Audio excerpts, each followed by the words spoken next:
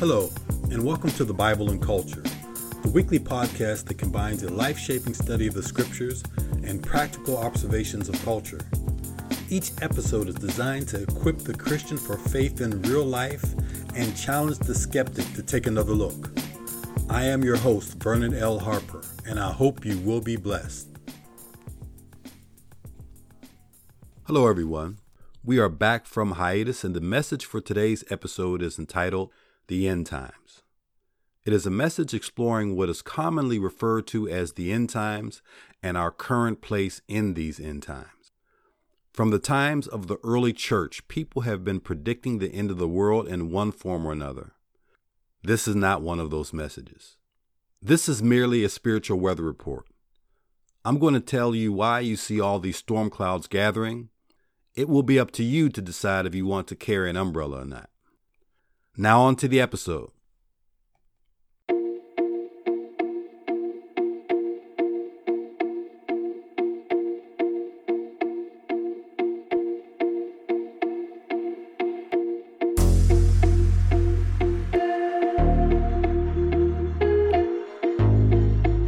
The End Times. The scripture for today's episode is found in Isaiah 24, 1 through 3. And the word of the Lord reads thusly: Look, the Lord is about to destroy the earth and make it a vast wasteland.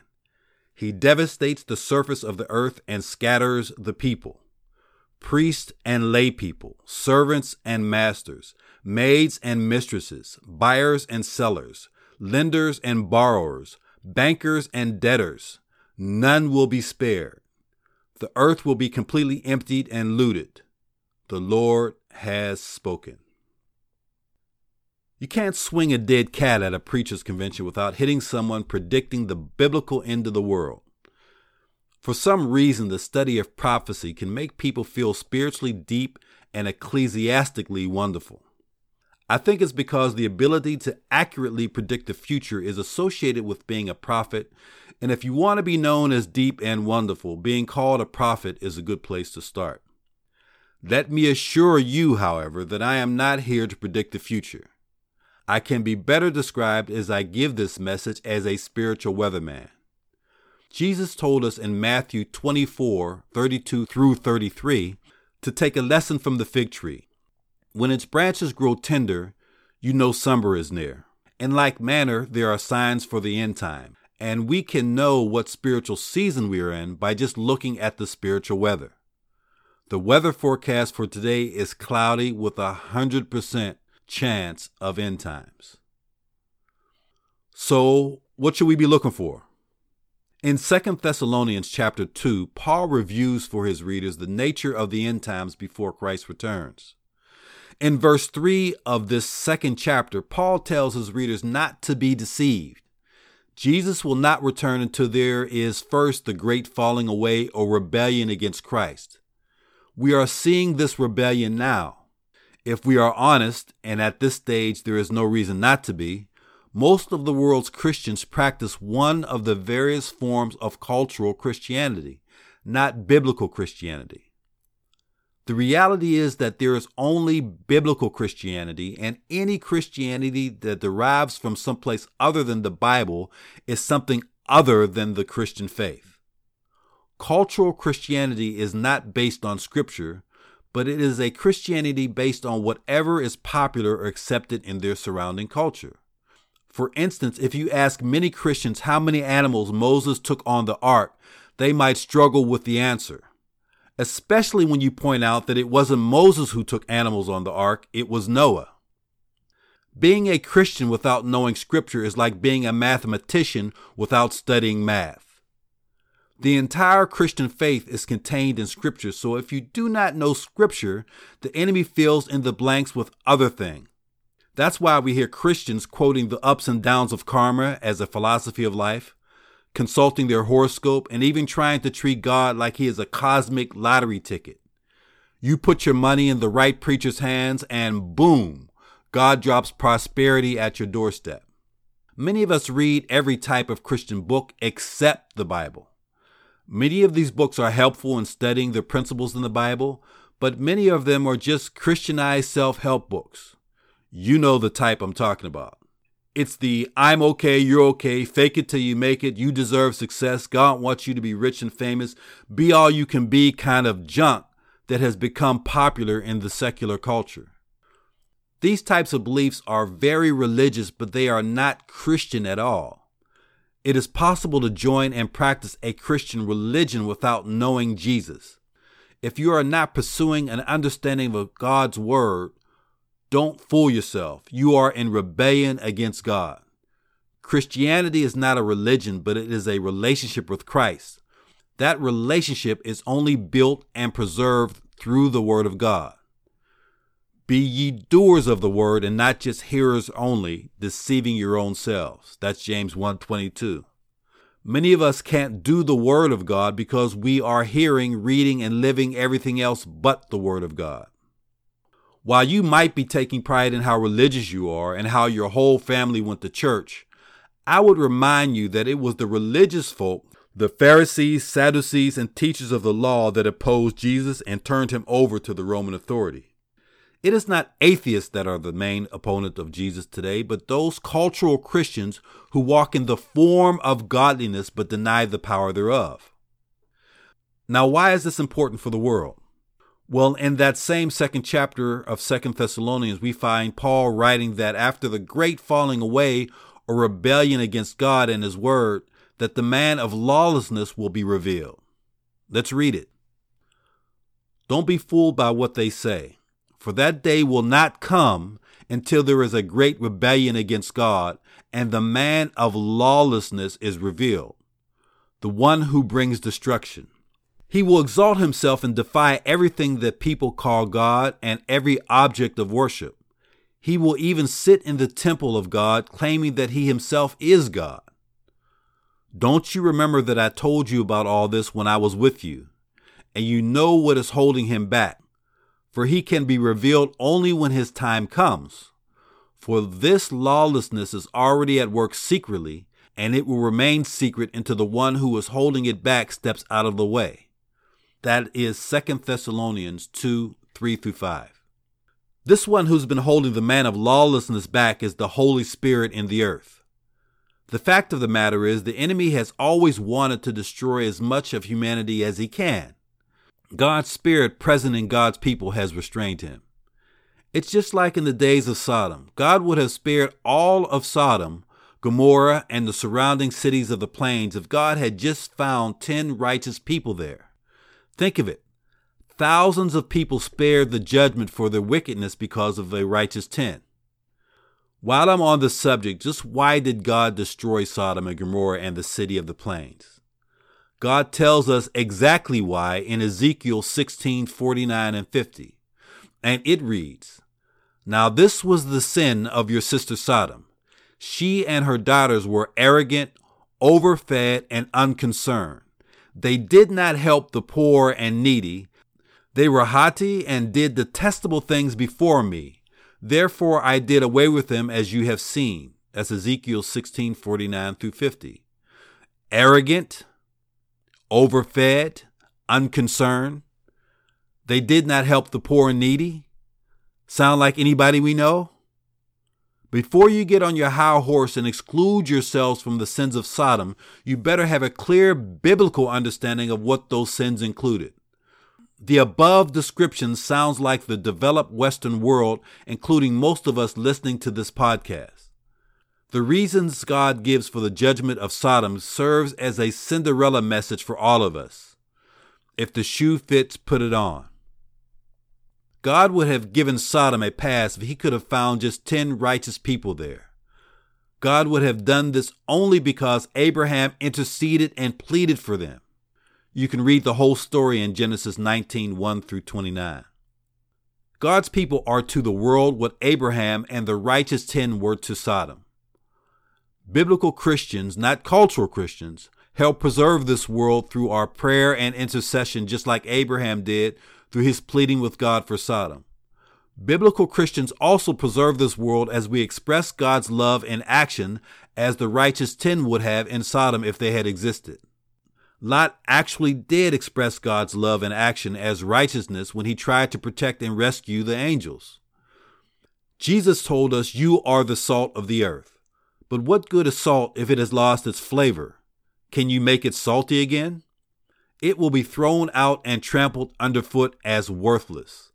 That's Matthew 5:13.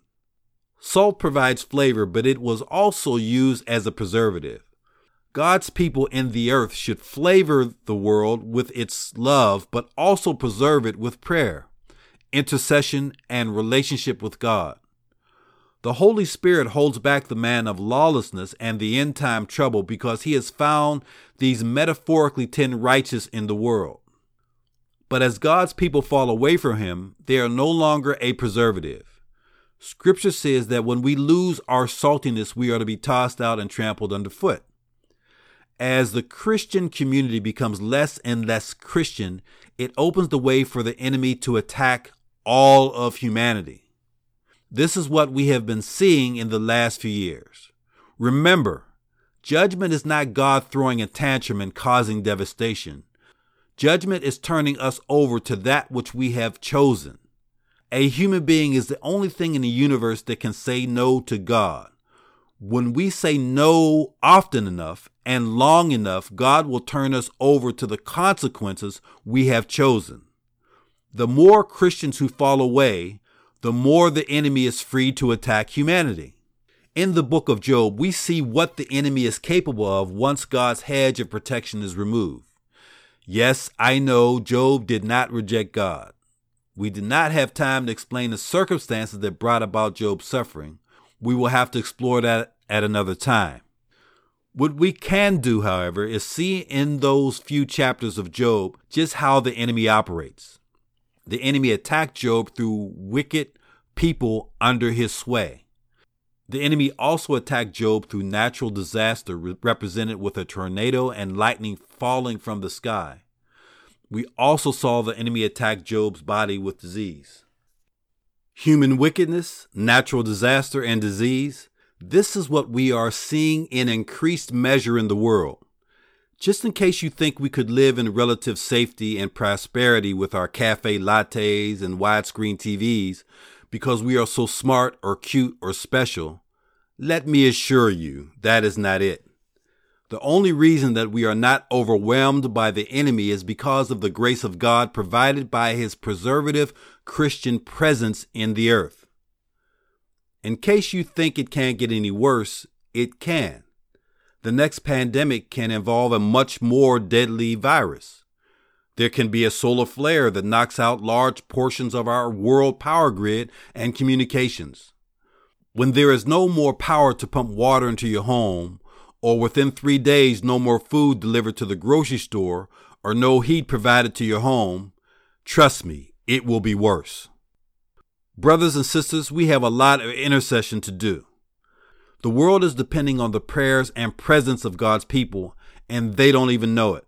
As the world loses its tentative grip on God, the enemy increases its grip on humanity. We are running headlong into the very thing we need to avoid. It's just like an event that happened many years ago. I was walking my 5-year-old son and his friend across the street to the babysitter. This woman was such a sweetheart, and the children loved her so much that my son's friend, upon seeing her across the street, smiled, waved at her, and then took off running into the street to go get her. Just then, a car was speeding down the street. I yelled the young man's name so loudly and sternly that he stopped in his tracks and began to cry. The car came screeching past where the young man would have been if he kept running. The world is doing the same thing, especially in the Western world. We have stopped walking with God and are running away from him, not heeding or understanding the warning that God is calling out every day. Righteousness exalts a nation, and sin is a reproach to any people. This is how we arrive at the end time. The world believes that God is outdated and irrelevant, and that the Holy Spirit in the world has nothing to do with holding back the worst that can be and the worst that can happen. But the truth is that God is still God, and the further humanity moves from him, the further we cultivate disaster. The world cries out, how can God allow all this wickedness, when the real question is why we allow, cultivate, and express this wickedness into creation? Then when God does act and the wicked are consumed by their own choices, we say, why is God so cruel? If he is supposed to be a loving God, after all, why punish people for their wickedness? Well, which one is it? Do you want God to act and judge the wicked? Or do you want a merciful God that gives everyone a second chance? I think we want the second chance God when we are being wicked, and the punishing God when someone's wickedness hurts us. The truth is God is merciful, but it is largely human action that allows his mercy to thrive in the earth. God operates through humanity, and the more humanity rejects God, the less of his love and action can be expressed in the world. Now, forgive me if I've given you the impression that we all deserve what we get in a generic sense. I'm not saying that. Anyone who has walked through a pediatric cancer ward knows better than to believe anything so foolish. And no, I'm not claiming a solution to the thousands-year-old question of suffering in the world. What I am saying is we are in action in a hostile world with the enemy of humanity constantly on the attack, and we cannot afford to run away from God like he is an irrelevant, unimportant nursery rhyme. We are living in the end times because we are turning our back on God, and people are making decisions for and against God based on something other than the Word of God. Everyone says that they know the Bible. What they really mean is that they own a Bible, or they attended Sunday school or memorized some verses in children's church when they were young. But if they are honest, they know much more about almost any other subject than what's in their dust-covered Bible. And this is true because they want it that way. There are none so blind as those who will not see. We are living in the end times. The wheels are coming off the wagon. The black hats are taking over the town. The only way to thrive in this time is to nurture a relationship with Jesus Christ, following his leading and act on his wisdom and direction. God is yet God, and he is the only answer in these end times.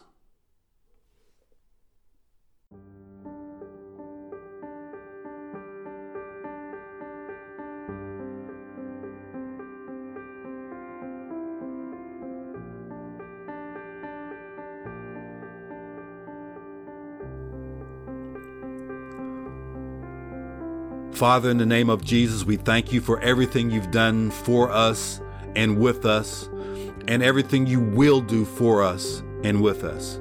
We thank you for going before us and making the crooked places straight.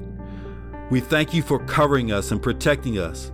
And the more we seek you, the more you reveal yourself to us, and the more you act in the earth. Now, Father, protect those who don't know you. Reveal yourself to them. Protect those who would suffer in this world. Reach out. Have them know you the more. Have them reach out to you the more. Reveal yourself in the earth through your people. Light a fire and revive your people so that we would know our place in the world. We thank you for all of these things, and we thank you for what you are continuing to do. In the mighty name of Jesus. Amen and amen.